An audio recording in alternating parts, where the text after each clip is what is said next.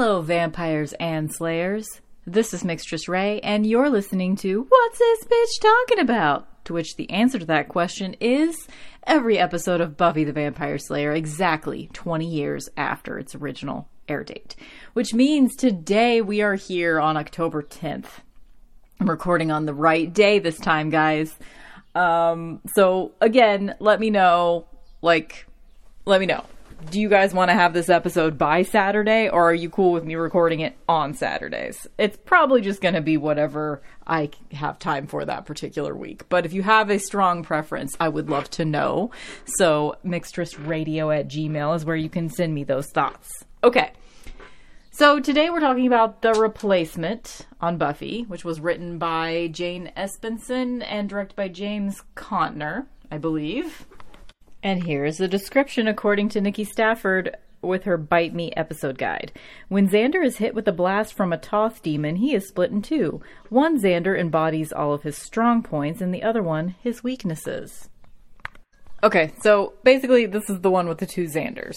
And the other, this is a fact that most people know, but just in case you don't, the other Xander is played by Nicholas Brendan's twin brother.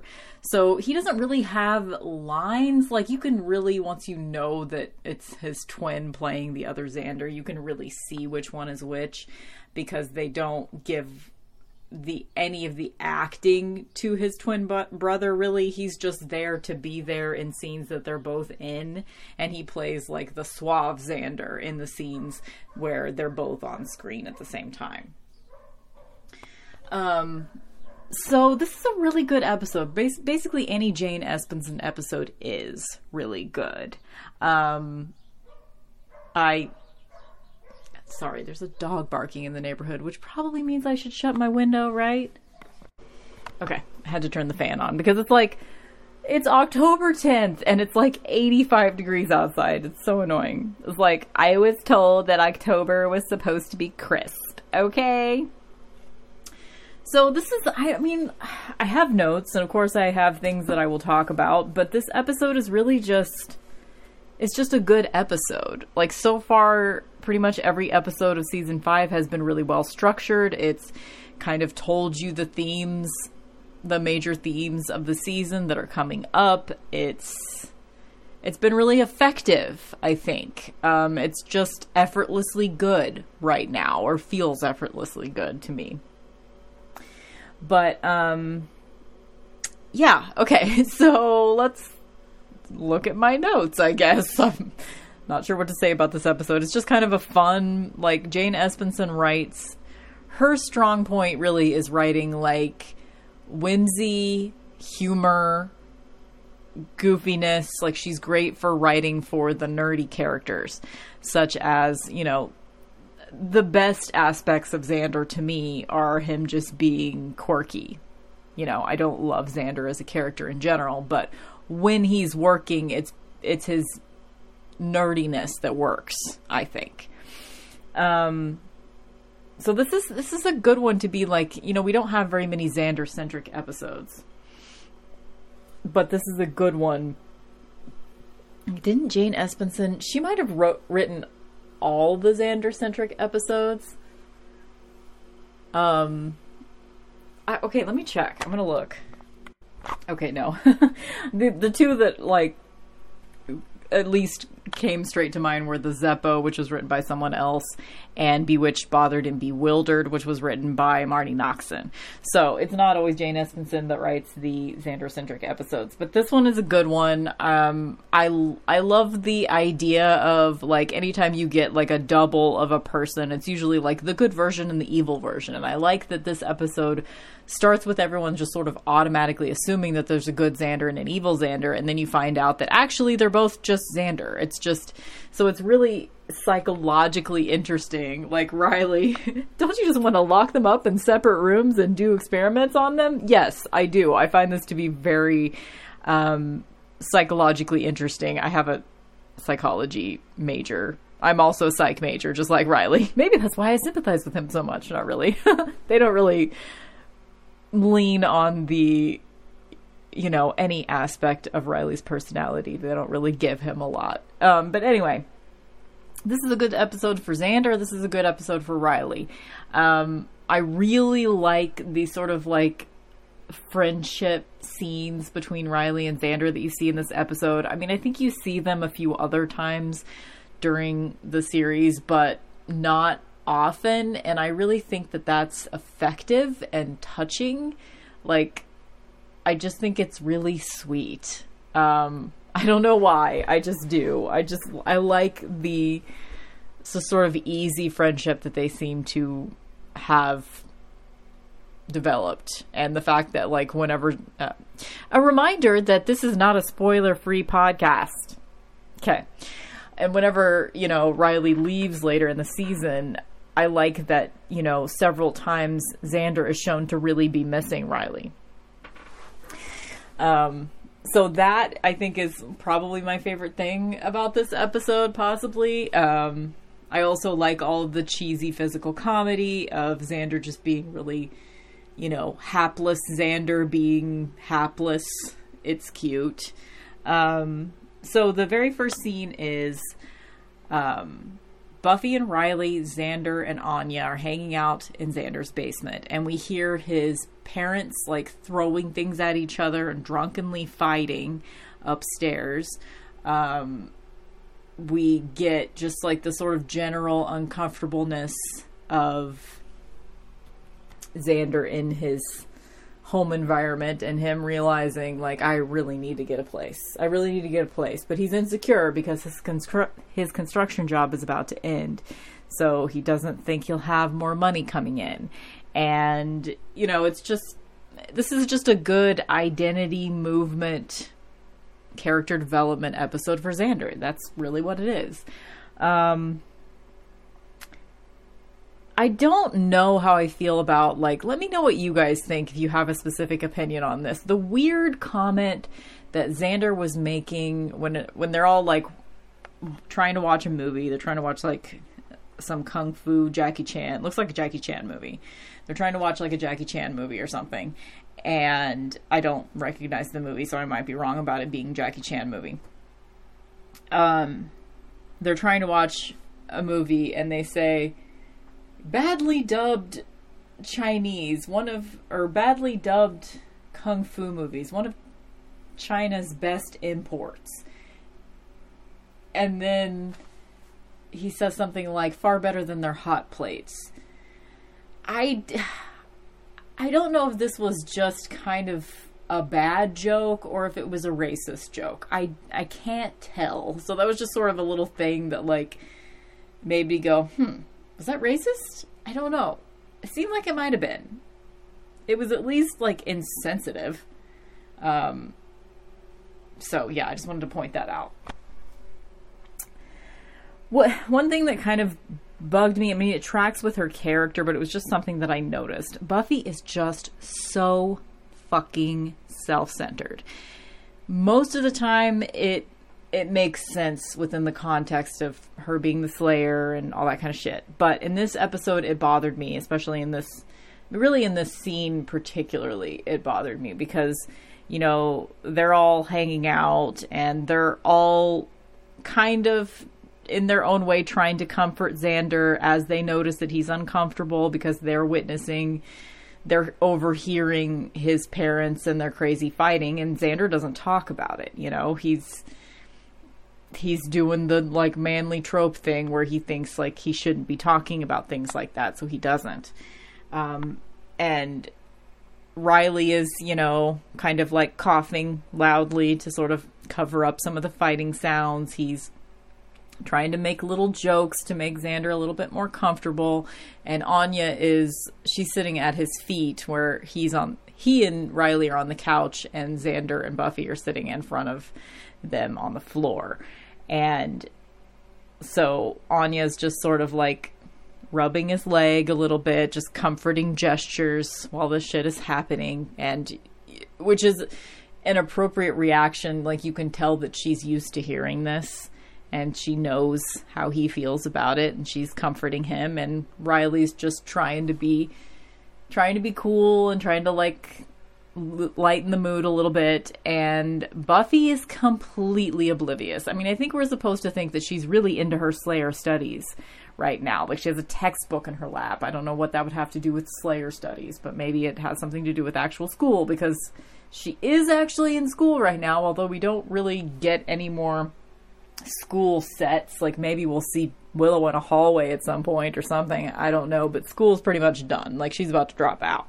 So, but she has a textbook in her lap, and I think we're just supposed to think that she's really distracted by all of her studies lately. She really wants to get to the bottom of who she is. And I get that, but she seems completely oblivious to what's happening with Xander. And she doesn't, with his family and the fact that Xander's uncomfortable, like, she's not doing anything that would make you think that she's trying to make him feel better or make him feel comfortable or anything. Like, she doesn't even know what's going on. And I don't know if that was a choice. They just wanted her to look distracted, or if Sarah Michelle Gellar in general, maybe she's kind of a diva and she didn't like that the scene really had nothing to do with her, so she just didn't bother acting in the way that we know that she can. I don't know. I don't know if I've ever noticed it before, this particular rewatch, but that bothered me. It bothered me. Like, wouldn't she give a shit? You never really see Buffy giving a shit about her friends, you know? Sometimes she gives a shit about Willow, but you do not see her giving a shit about Xander. Sometimes Xander will pull her aside and, like, have a heart-to-heart talk with her about something that she really needs to hear about herself, but, like, Buffy doesn't ever seem to give a shit about Xander, and I think that's a huge missed opportunity for the show. Like, maybe she keeps herself, like, at a distance from him because she's afraid that he'll redevelop feelings for her if she shows any kind of... But we don't get any indication of that. So, I don't know. It's just like, you have 4 main characters. Giles, Willow, Buffy, Xander. And you get a relationship between Giles and Buffy. You get a relationship between Giles and Willow. You get a relationship between Willow and Buffy. You get but you don't get... Really, you just get an antagonistic relationship between Giles and Xander, but sometimes you get something between Giles and Xander. A little bit. But with Buffy and Xander, it's just... Xander's here to comfort her and show her some aspect of herself that she doesn't want to look at. Like, he's there as like a... He's just there as kind of like the occasional therapist, you know? I don't know. It's weird. I've never really actually, like, analyzed whether or not Xander and Buffy have a good relationship on the show, but apparently that's what I'm doing today. We get the introduction of this blacklight crackle demon who glides. That's how I identified him in the notes. And he's, like, forging a weapon in a cauldron, and he's after the Slayer. And I don't think you ever get any explanation as to, like, why he's there, what his motivations are, why he's just suddenly here trying to kill the Slayer. That aspect of this episode is not well thought out, really. It's just, okay, he wants to kill the Slayer, of course. Sure, everybody does.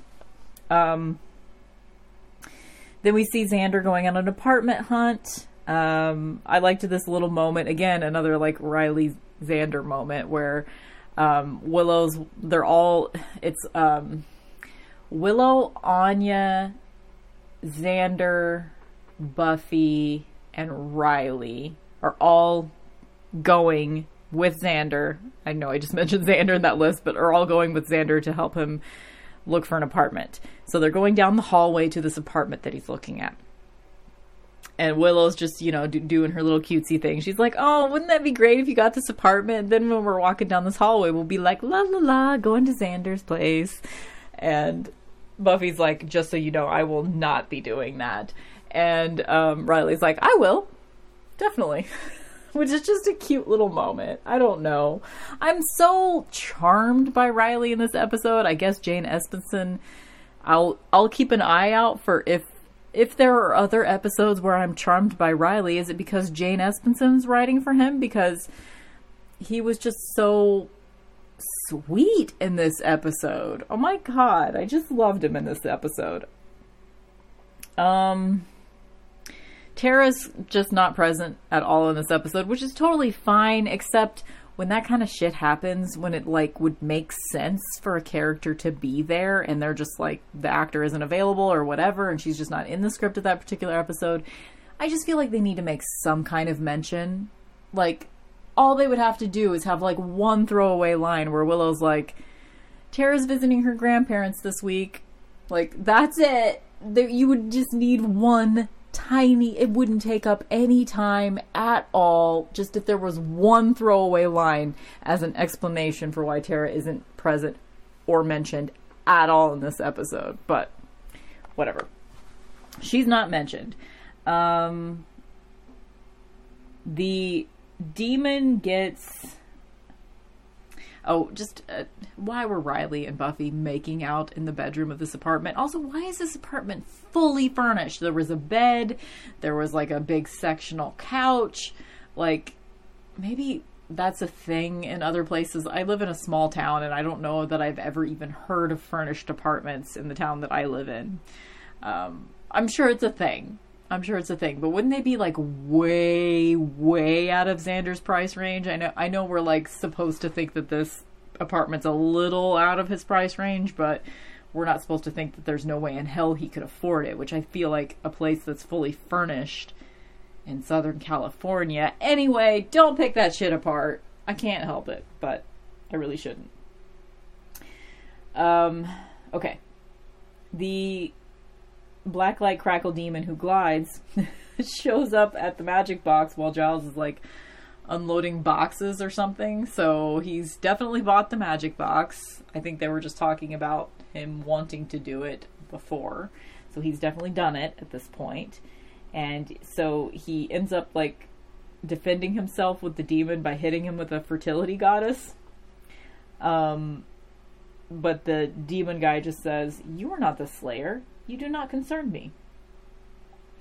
Later, Giles is not knocked out in this scene, which he makes as a distinction whenever everybody else shows up at the magic box. He's like, well, and then Buffy's like, so the demon ran away? And Giles is like, more like turned and swept out majestically, which it really was. Like, you saw him just like float out of the magic shop whenever he was leaving. It was pretty cool. And then, okay, I think this is going to be the quote of the episode. Xander says to Giles, "So you bought the magic shop and you were attacked before it opened." Because it's been a trope that all the like magic shop proprietors get killed. So that was funny. Next scene, they're going to the dump to look for this demon for some reason because he smelled bad. I guess it was because I didn't really put it together till just this very second, but Giles was talking about the demon kind of having a very strong odor, and Willow was like, "Oh, some demons like anoint themselves with oils. Was it like sandalwoody?" And he seemed like really, oh no, opposite of that. So I guess he was implying that the demon smelled like trash, which was why they were looking for him in the dump. So they were looking for the demon in the dump. And they see Spike, who is like foraging through things at the dump, and he's got this really pretty like purple glass lamp that he's got like a shopping cart, and he's wandering around the dump collecting things. I like this. Like they made an effort. There was a tiny little scene with Joy saying she had a headache. There's some foreshadowing right there. And Dawn being annoying. They had a tiny little scene with that just to kind of show, hey, these two characters are still there. And this is Spike's little, hey, this character's still there, but he's not really a part of this episode. Couldn't they have done that with Tara? Like, why is she not important enough? Because she's just a girlfriend? Like, come on. Anyway. People that are directly connected to Buffy as a character just get forgotten, which bothers me. I don't know. I guess I just sort of like wish that Buffy was more of an ensemble show. Like, I feel like not that everybody should get, I mean, the show was called Buffy the Vampire Slayer, not Giles the Vampire Slayer, not Willow the Vampire, whatever. But I do kind of wish that it was a little bit less about Buffy. If it could be like 60-40 about Buffy instead of what it really is, which is like 80-20 about Buffy, I don't know. That's just me nitpicking because I've seen the show so many goddamn times. So Spike's in the dump. That was just a cute little moment. I totally believe that Spike would have a shopping cart just pushing around the dump looking for mannequin parts and lamps and shit like that.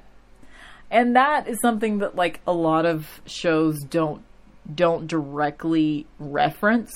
Not that this show was trying to do that necessarily, because they don't do that with Anya, who has an apartment, and she's never been shown to be looking for a job or have a job. Later she works at the magic shop, but we have no idea why she would suddenly become human and be independently wealthy, even though she has no human connections on this earth, because, her family would have been alive 1,000 years ago. Like, it makes no goddamn sense that she just has her own apartment.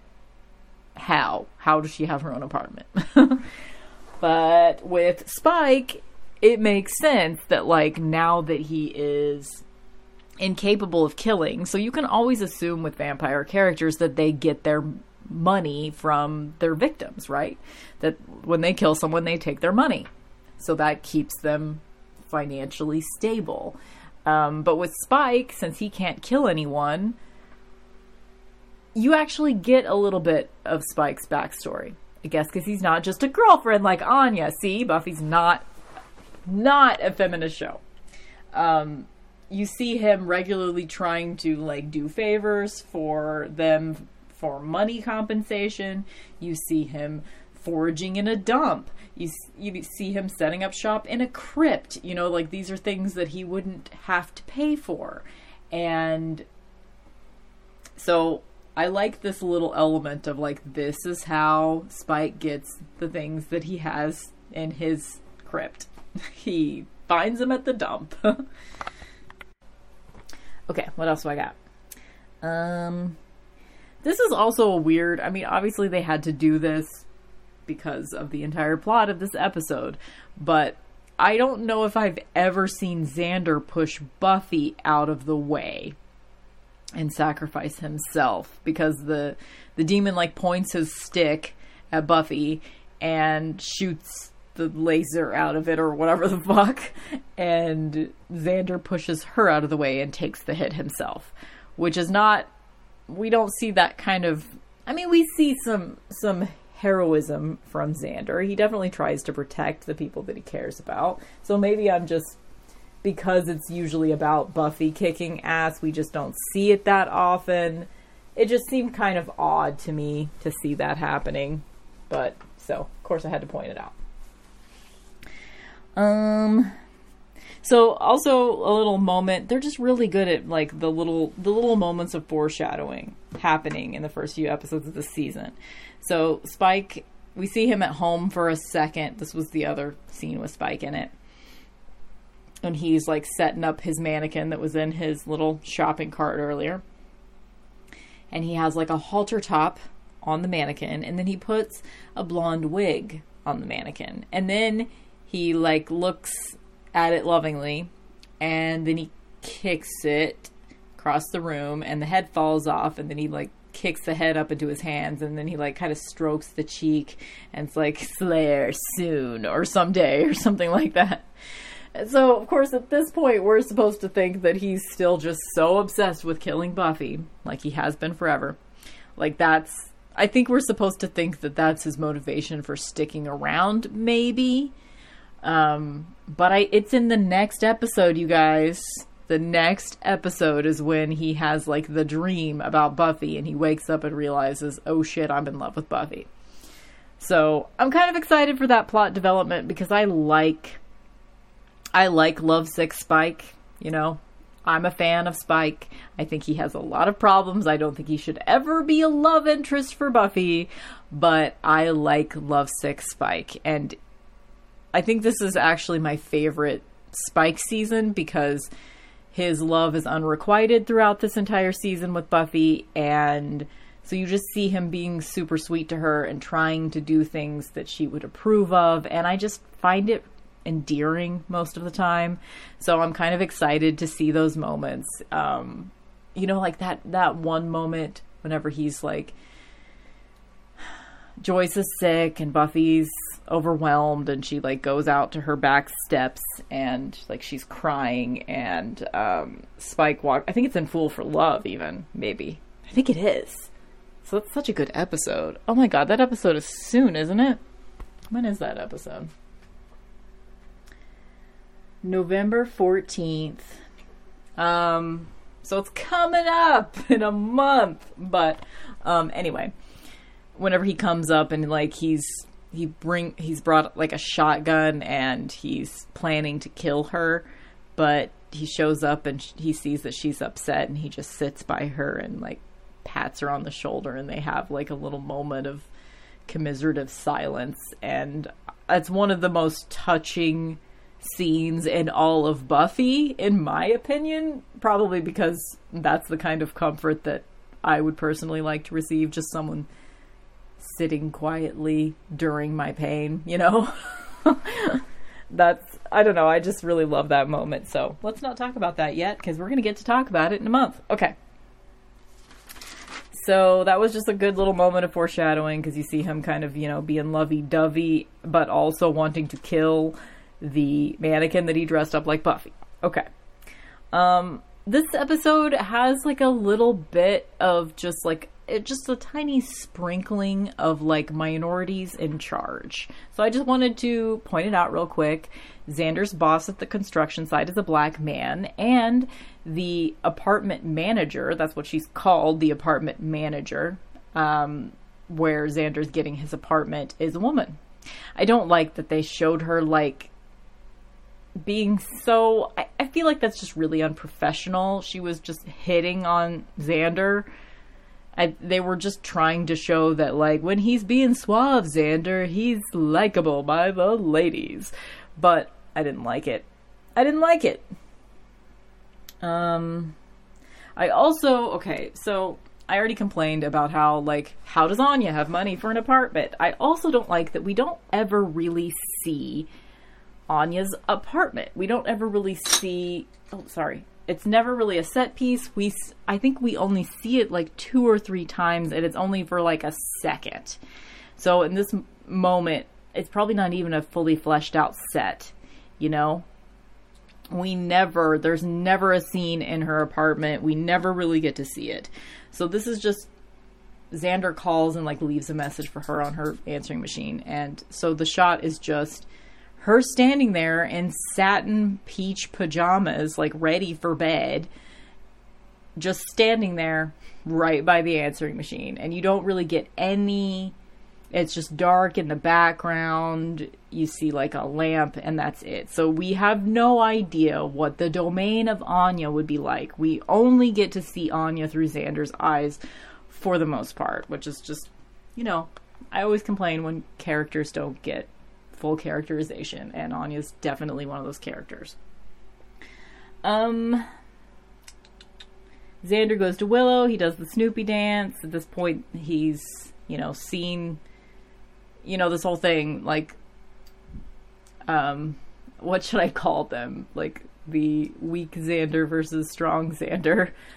So there's like Suave Xander versus Silly Xander. Let's do that. Okay, so Silly Xander has been like following Suave Xander around all day, and he watches him get a promotion at work and get the apartment, and then he runs into him in like the hallway of the apartment, and so they both see each other. So they both immediately think, shit, I need to go to Buffy. But Suave Xander gets there first.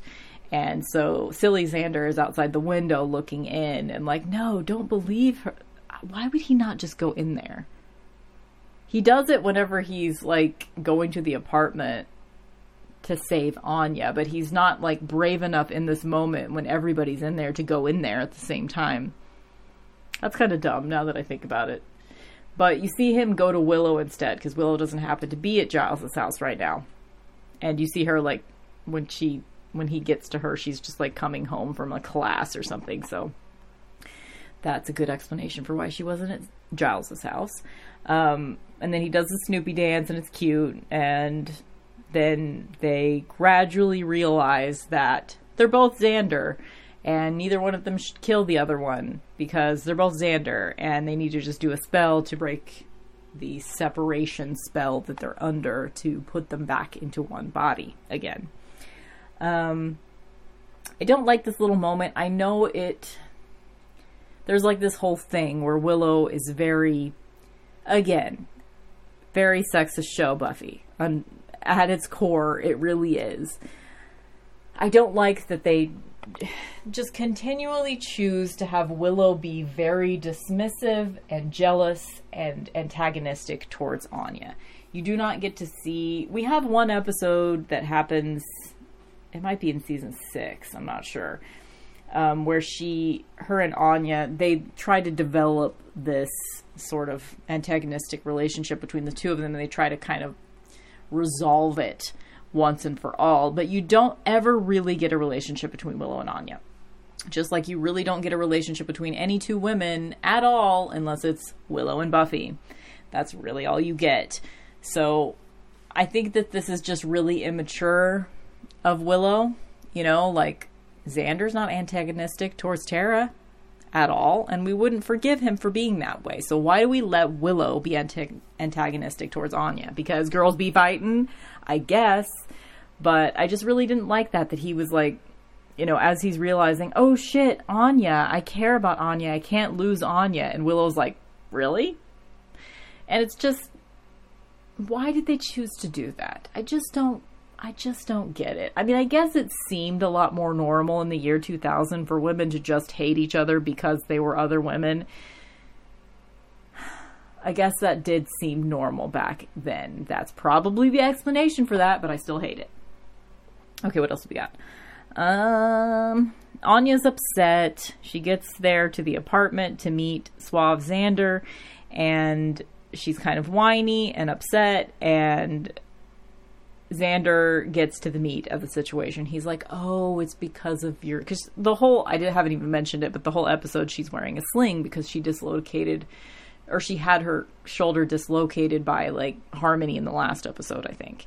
So her arm is in a sling. And I really like this moment of, like, Xander... This is one of the only moments you ever see where Xander is just being entirely human and understanding towards Anya. I mean, I guess we get other moments like this, but most of the time he's just correcting her behavior and just being shitty towards her. But this is a good moment where he's like, oh, I see what this is. Like, she's been kind of overreacting and cranky towards him throughout the episode, and he suddenly gets it in this moment when he is Suave Xander. He's like, oh, you're worried about your mortality.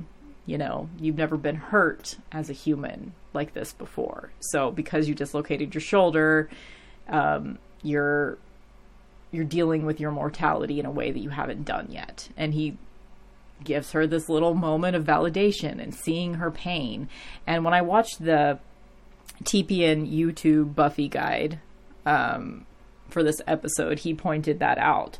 That, like, Suave Xander can hear what Anya is saying to him without him getting defensive and, like, seeing him without making it about himself. Like, in the past, Anya would, like, you know, get sort of defensive towards Xander about something, and that's really about her, and Xander would just, you know, make it about himself. But when he's Suave Xander, whenever he's confident in himself, he can see through to what she's actually saying to him and what it means for her without making it about himself. And that was a really good point, something that I hadn't thought of myself. So credit to TPN for that.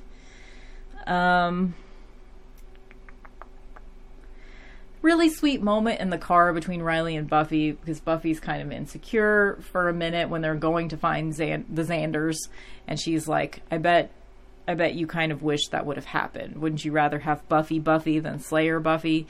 And Riley is just super sweet. He's just like, I love what he says here. He says, being the Slayer is part of who you are. You keep thinking I don't get that. And then he goes on to say, like, I love every part of you. I love your weird ice skater movie obsession. I love, I love the Slayer part of you. I love everything. And it's really sweet. And this was the first time I've ever watched it where I noticed this moment for what I think I was supposed to notice from the beginning, which is that he is telling her that he loves her. And she's just kind of looking a little uncomfortable and kind of looks away and then changes the subject. I never really saw it that way. I thought that she was just sort of like not entirely believing the comforting things that he was saying to her. I thought that that's how she was playing this moment. But I see it now, that like, especially because at the very end of the episode, whenever Riley and Xander have that awesome little conversation and it ends with Riley saying that Buffy doesn't love him. He knows that she doesn't love him. And TPN also pointed out another instance where this happens. What is it? I don't remember what episode it was, but it was last season. I think it was the episode that Angel came to town and Angel and Riley fought, and then Angel left, and then Buffy was trying to reassure Riley, that she wouldn't cheat on him. She cares about him or whatever. And he says something to her to the effect of like, I think I'm just crazy in love with you, and that's why I acted so nuts. And she doesn't really respond. And that had never occurred again. Like whenever that's just a particular blind spot of mine, whenever characters say that they love each other and then the other character doesn't answer, it's almost always a plot device of, oh, that person didn't say they love them back. That must be, a sign of conflict. It's usually used as a plot device for a sign of conflict of like that person may not actually love the other person. But in real life, I don't think it usually plays out that way, does it? I mean, do you always say I love you back when someone tells you they love you?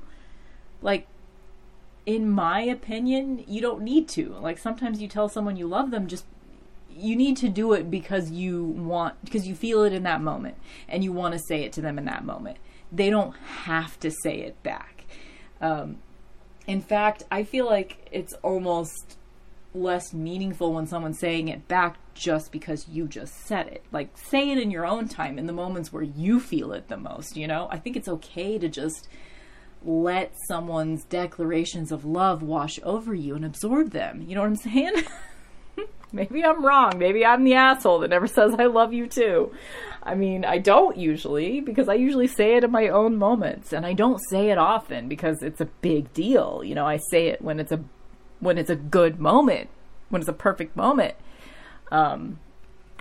Buffy's whole deal, though, I mean, I think this is used as a plot device. I should have noticed from the beginning that she doesn't say it back to him, and he's noticed that she doesn't say it back to him.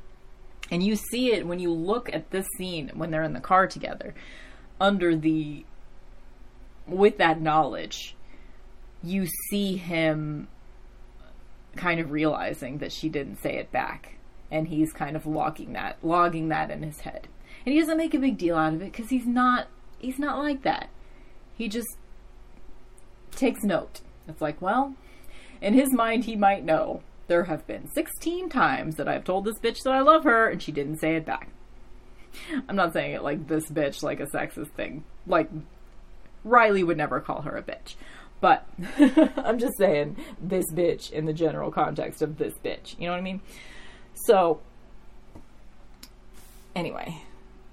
That's just the moments with Riley in this episode are very touching to me. I don't think I've ever liked him more than in this episode. It's weird. I was not expecting that, but it happened.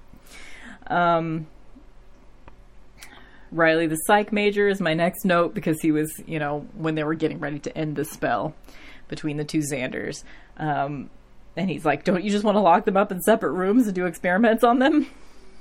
It's just funny. I love, for some reason, it just amuses me seeing Giles, like, on his hands and knees, drawing a giant pentacle on the floor. Like, why was he the one that had to draw the pentacle on the floor? You know, like, he's in his at least mid to late 40s. Like, someone else should be doing that. Some young spring chicken, you know what I'm saying?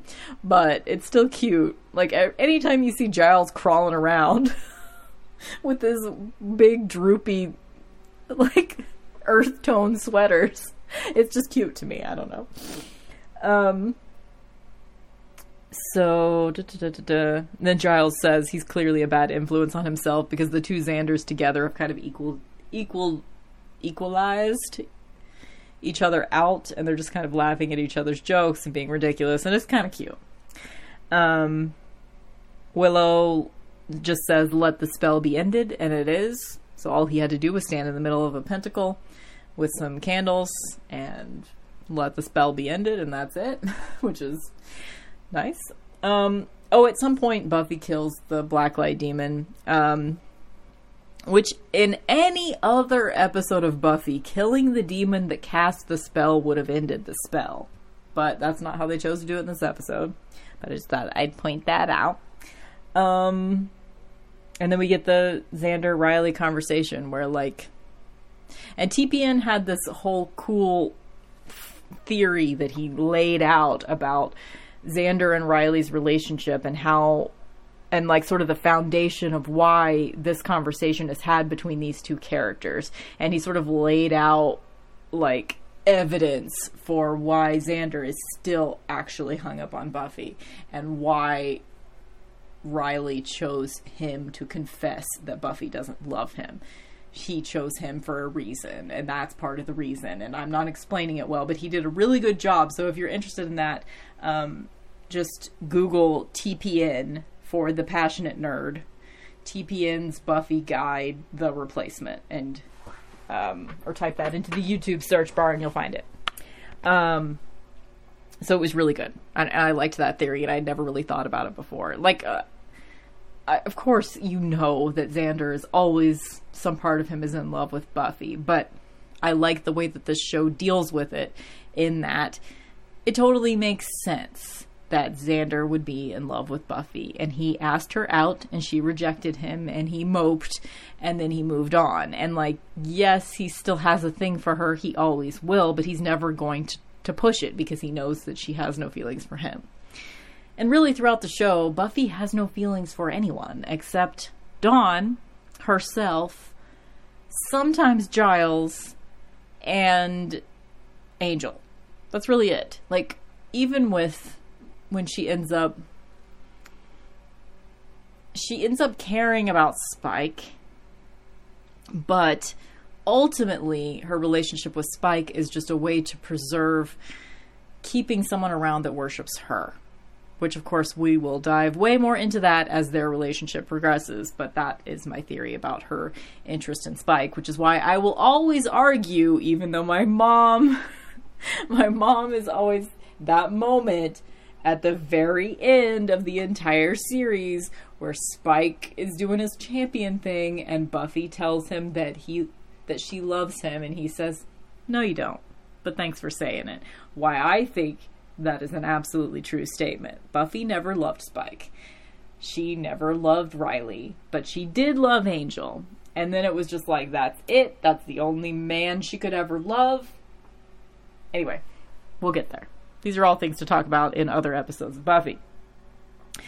What else do we have to say here? So that's pretty much all of the discussion. So let's get to the ratings. So as far as object of the episode, so I always like to pick an object that I would pluck directly out of the episode to keep for myself, because I'm very materialistic. Actually am. It's a problem. I'm very materialistic. Anyway, I think in this episode, there really wasn't anything that stood out to me as something that I wanted to have. Just want to point out that maybe I'll take Buffy's pants. Her outfit in this episode was really horrendous. It was like this sparkly mom halter top. if there's a way that a halter top could be a mom halter top, this one was definitely that. She had some sort of like long pink coat that was just awful. It was awful. And I'm all for like mixing patterns, whereas her top was like sparkly pink and green horizontal stripe, and she had it paired with brown, sort of like flowy, slightly belled pants. They just looked like hippie pants. They were like brown pants that had like a white batik bleach sort of like circular pattern throughout them. The pants were cute, but they should have been paired with like something else. That halter top was the worst thing I've ever seen in my life. I mean, I've probably seen worse, but it just looked gross and I hated it. But the pants, I'll take the pants because they looked super comfy. Brown hippie batik pants. Yes, I'll take those. Outfit of the episode, I'm going to give it to Xander, the silly Xander, because I really liked his shirt. It was like this flowy sort of like, it was kind of a mix between a Hawaiian shirt and like a tapestry pattern.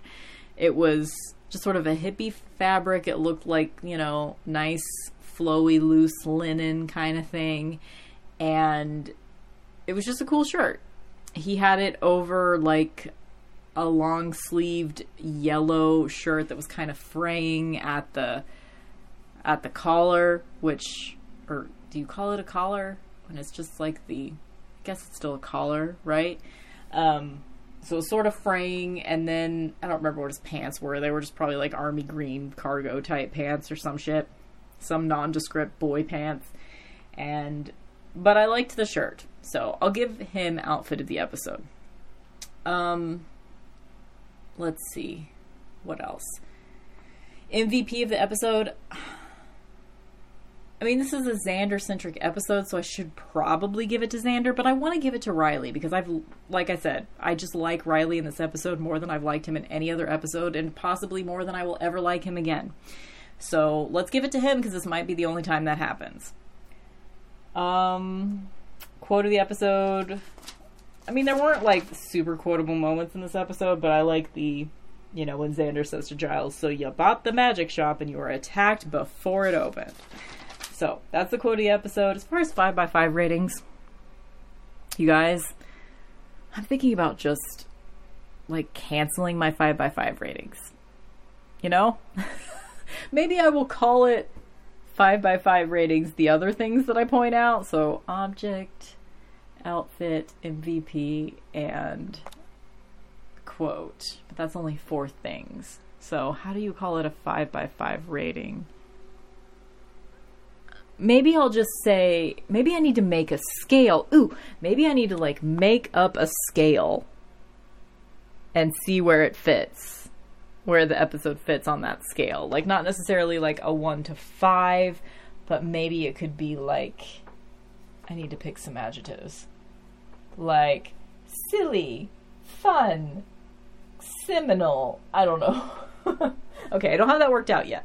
But as far as how much I enjoyed the episode, let's just go with that instead of trying to do my like how inclusive is this episode, because it's just never gonna be. It's just always gonna be kind of middle of the road. Like representation of white women, decent. Throughout the series, it is decent. Does this episode pass the Bechdel test? Yes, it does. So maybe that's a rating. Does it pass the Bechdel test? But I mean, it's almost always going to. But I enjoyed this episode. Okay, let's just leave it at that. And if you guys have like ideas about how I should change my rating system, or if you have, because I'd love to like, what are like the main traits of a Buffy episode? Like there's the silly ones, there's the campy and fun ones, there's the campy bad ones, there's the like real good important ones, and then there's what? I don't know. If you guys have any ideas on how I should do that, mixtressradio@gmail.com, and we'll figure out how that shakes out, because I don't know if I'm still gonna do, like, I didn't even write down my ratings for the last episode. So I'm not sure if, and I never like keep track of that, and my scores don't really seem to like be a good representation of the episodes that I actually really like. It just is a math that doesn't make sense. It only made sense because I wanted 5 by 5 to make sense. Like, quit trying to make fetch happen, you know what I'm saying? Anyway, so that's the Buffy episode. Let's talk about the Angel episode that aired the same night. It was called First Impressions. And to be perfectly honest, today I had time to watch it, and I started watching it, and I was just like, oh, I can't right now. So, despite my promises that I would be watching the Angel episodes, I ended up watching the TPN guide for this episode just to refresh my memory of the episode in general, and I took a few notes on that, and that's all I did. So, I'm not sure what that means for the future of me and watching Angel. Like, I don't think I'm still not planning to, like, not do it, but I don't know how it's going to play out, because with Angel, for me, that show really falls apart under scrutiny. It's a show that I, in general, don't really like that much. I think season 2 and 3 have their moments. Season 1 is kind of clunky, but it's okay. Season 4 is absolutely terrible, and I will not promise that I will even watch that season again. But season 5 is a lot of fun. Like, I think my mom will watch season 5 with me, because at that point we'll be done watching Buffy, and I will likely transition into being What's This Bitch Talking About will be every episode of Angel exactly 20 years after its original air date on that last year, because that last year of Angel was a year after Buffy had ended. So likely that'll be the transitional season where, like, I'm talking about Angel that season/year, and then we're deciding in that time what I'm going to do next, because it's not like I'm going to stop having a podcast. It's just going to no longer be about Buffy. But that's, 2 years in the future. 3 years in the future. Yeah. 2, 3, whatever. It's a while from now. So, we don't have to worry about that yet. But this Angel episode was called First Impressions, and that is a reference to Pride and Prejudice, because that book was originally going to be called First Impressions. And this is like the first time that Gunn is being more integrated into the plot. There were a lot of moments in this episode, if I remember correctly. Again, I did not just watch it. I have not seen it for years. But I remember this episode being kind of racist and tone deaf. Like, they're not trying to be racist and tone deaf, but it's happening. I don't know how racist and tone deaf, again, because I didn't just watch it, but that's how I remember it. There's a lot of, like, so Cordelia and Gunn hang out a lot, just one-on-one in this episode. And he makes a lot of really sexist comments towards her, and he has a lot of toxic masculinity surrounding him, and she, if I remember correctly, makes a lot of kind of racist shit to him. There's a little bit of white savior happening here, because the reason why they're hanging out throughout most of the episode, Cordelia has like a vision about Gunn being in danger, and she reveals at some point during the episode that the danger that he's in is danger from himself, because he not only tends to get in a lot of drama, trouble, like trauma, but he also seeks it. Like, she's essentially telling him that he seeks danger, and he is a danger to himself because he's constantly seeking danger. So there's interesting elements of this episode of him, like, sort of like facing up to some of his toxic masculinity, but there's some stuff in this episode that was pointed out by TPN that makes sense to me, in that obviously Gunn's character of a black man as an actual main character on a Joss Whedon show, he's there because Joss had been so heavily criticized, even back then, he was heavily criticized for not having people of color as characters in his shows. So I think Gunn's character, just his existence, period, is to address that. He was trying to look more inclusive and less racist. However, the way that they, especially in the first handful of episodes that Gunn is in, it's like they don't know how to write a character of color, so they really lean into like making him very other. He seems very other. Like his world is very separate from their world, and they sort of treat his world as if it's an exotic, untouchable place. And what ends up happening is Gunn just ends up completely abandoning his entire like friend family group structure, that because he's kind of, when he's introduced, it's sort of like he's the leader of this sort of underground, like downtown LA underground poor homeless kids that are just, you know, scraping along to survive. But you see him as the leader of that area. But then he starts working more and more with Angel. I think he ends up living at the hotel with everybody, and he just ends up completely integrating into their world instead of it being a melding of two worlds. You know, he essentially is criticized when he runs into his old friends. He's criticized for abandoning his old friends, and I think that's totally valid, but it's just because a bunch of white writers didn't know how to write. They were like, okay, we'll write this black character, but he's just going to fit in with these white characters. He just learns to subsume any part of his identity that didn't fit neatly in with all the other white characters. And I feel like I'm not really the person to talk about this because I'm a white person that doesn't necessarily see all of that, but I see enough to see that. And it feels really wrong to me that they, I don't know, but at least they're trying. You know, it's like, how do you analyze that stuff? You know, like, as a woman, I don't want men to avoid writing female characters just because they don't necessarily know how to do it correctly.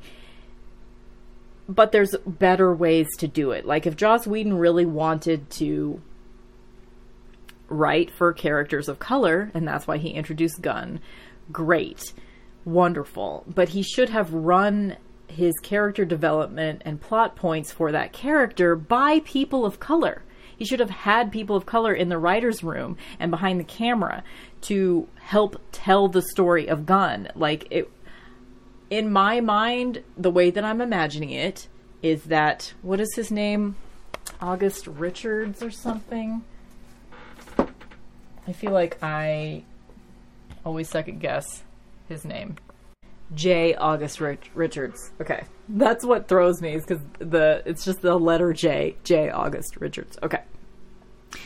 So, the way that I'm imagining it, and I don't have any evidence to back this up, but I'm just imagining that he's like one person of color on a huge set of Angel, and like maybe there's a couple of people of color like that are like grips or cameramen or something, but like he's just here, he's having this character written for him, and maybe he doesn't feel like it accurately represents him as a black man, but maybe he feels like, I can't speak up because I might lose my job, so let's just go with it, you know? I feel for him. I feel for him in this environment and he knows that he's like the token black man, that like he knows that he's there because Joss has been criticized for not having characters of color on his shows. You know? I don't know. Anyway, that's not what this episode is about. This episode is a little bit about toxic masculinity. I think they meant for that to a certain degree, but, and, the whole thing with Cordelia pointing out to Gunn that he's a danger to himself. She's there to point out that he's got a lot of toxic masculinity going on. And if done better, if executed better, that could be a really interesting storyline. It's not totally done mishandled, but it's not great from what I remember. But also the other plot point in this episode of Angel is that Angel is having these really sexy dreams about Darla, and you find out at the end of the episode that she's actually in the room with him. So he's been like, Angel's, been like sleeping all the time. And you find out it's because he's having all these sexy dreams about Darla, and it's because she's actually in the room and she's somehow infiltrating his dreams. And so that's a thing. I remember this being a very annoying plot point. Like, why did they choose to have this as the reintroduction to Darla's character? Like, we know that she's back because Wolfram and Hart brought her back from the dead somehow. But I don't know, I guess they're trying to get him to lose his soul by having sex with Darla? And they're thinking that she can seduce him through his dreams or something? It feels very rapey to me, though. Very rapey. Like, there's this one moment where in the dream, it's like implied that she's like going down on him. And that's at the end of the episode, I think, when they reveal that she's in the room with him. So was she actually doing things to him while he was asleep? That's extremely rapey. Okay? I don't like it at all. But that's really all I have to say about the Angel episode, since I didn't actually watch it yet again, which means I'm 3 episodes behind on Angel. I'm wondering if, like, I might just, like, binge watch Angel, just watch, like, a disc at a time, you know, like 4 episodes, and then make little notes on it, and then report to you guys afterwards. Like, I'm not going to actually be watching the episodes on the actual night. Maybe I'll only watch the Angel episodes on the same night as the Buffy episodes as they originally aired, if there's a crossover of some kind, because that's when it makes sense to watch them on the same day. To see those sort of nuances of little crossover moments. And I don't know if they're ever really, from now on, there's not going to be a lot of those, because they were on the same network in the last season, and now the 2 shows are on separate networks, so I don't think that they actually can do crossover episodes. I mean, you might get little moments of, like, plot points that refer to what's happening on the other show, but not actual crossover of characters. I don't know. You guys likely don't give a shit whether or not I talk about Angel, when I watch it, if I do decide to talk about it. But I want to continue watching it, but I'm just like, it's really difficult to actually do it all at once. To watch Angel and take notes, watch Buffy and take notes, watch the TPN guides on YouTube, which I really like doing because it helps me synthesize some of the notes that I made and compare and contrast, like things that he notices that I don't. And it's, yeah, that whole process. Like, I've been sitting in my tiny nook for, I think, about 3 hours now. And that's with me not watching the Angel episode. So, I don't know. Anyway, I just feel guilty that I'm talking about an Angel episode with you guys that I have not actually watched. I mean, I've seen it before, and I did a little bit of research on it, but that's it. I didn't actually watch it just now. So I can't actually have a good conversation about it. And again, I know you guys probably don't give a shit either way. Because if you did, you'd probably let me know, and no one has. So, whatever. I'll just shut up now. So, overall, pretty decent episode of Buffy. Just a good filler episode. Awesome. So, maybe part of my Buffy ratings could be like, top 25, top 10, top 5, or bottom, whatever. Maybe I should give a top or bottom rating for Buffy. Or, I don't know. I'll work that out at some point. Whatever. I hope you guys are doing well, and I will see you next week where we will talk about the Buffy episode Out of My Mind. I think that's when we start to get more about the Joyce storyline. Let me see.